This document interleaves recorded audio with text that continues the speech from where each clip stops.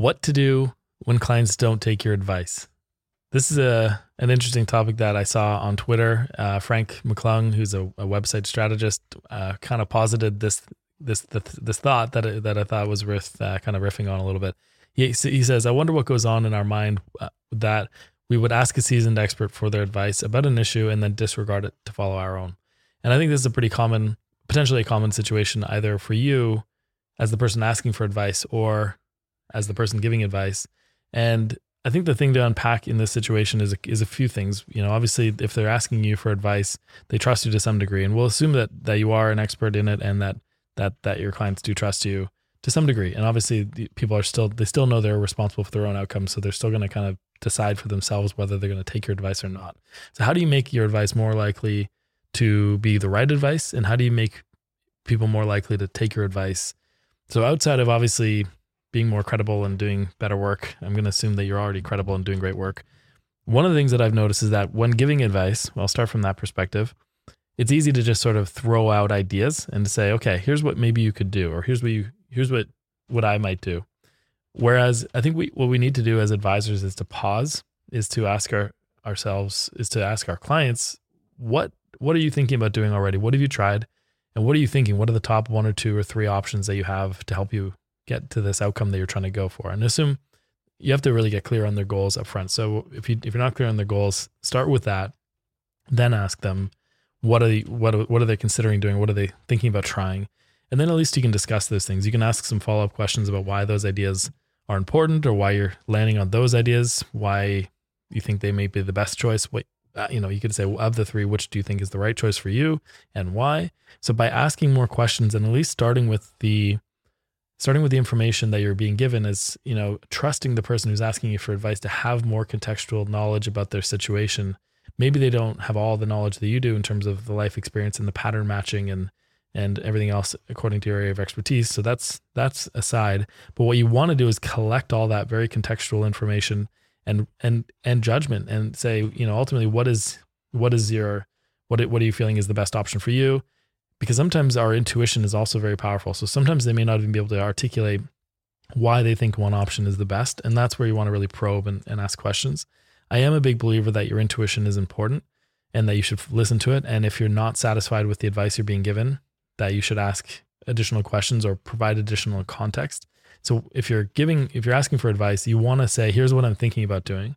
And here's based on my goals, why I think these are important, or here's what my mental roadblock is.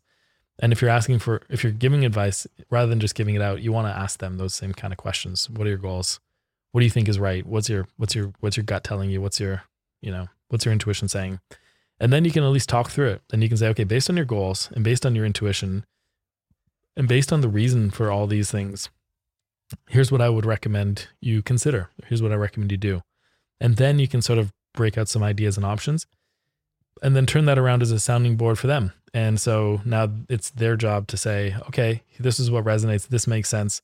Because at the end of the day, a lot of times when people are coming to you for advice, in many cases, not all, sometimes you just have no idea what to do. And sometimes you have these intuitions, but sometimes you're looking for someone to basically give you permission to do the thing that you already want to do.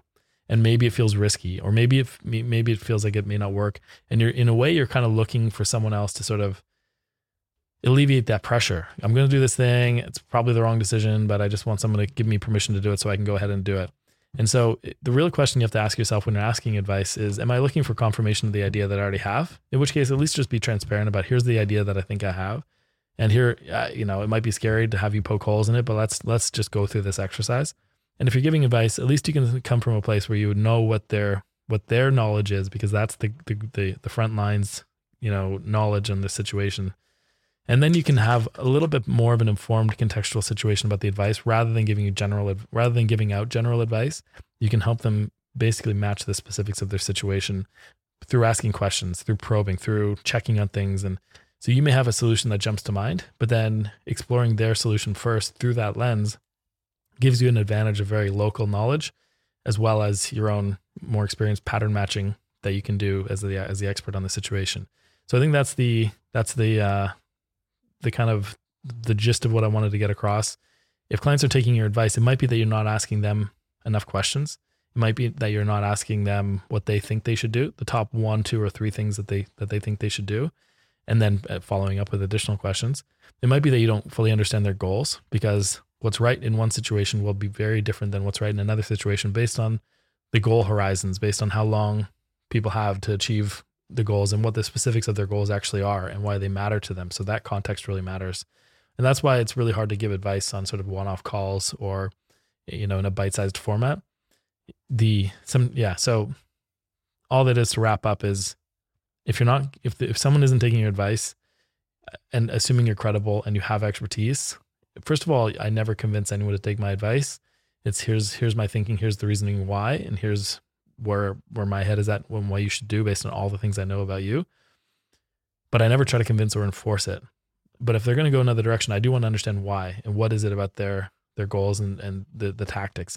Because sometimes they're misdiagnosing the problem. Sometimes they are not thinking about all the things that could go wrong. Sometimes it's a comfort zone issue. And if that's the case, then you want to at least help them either break through that comfort zone and get into the thing that's actually going to get them a result.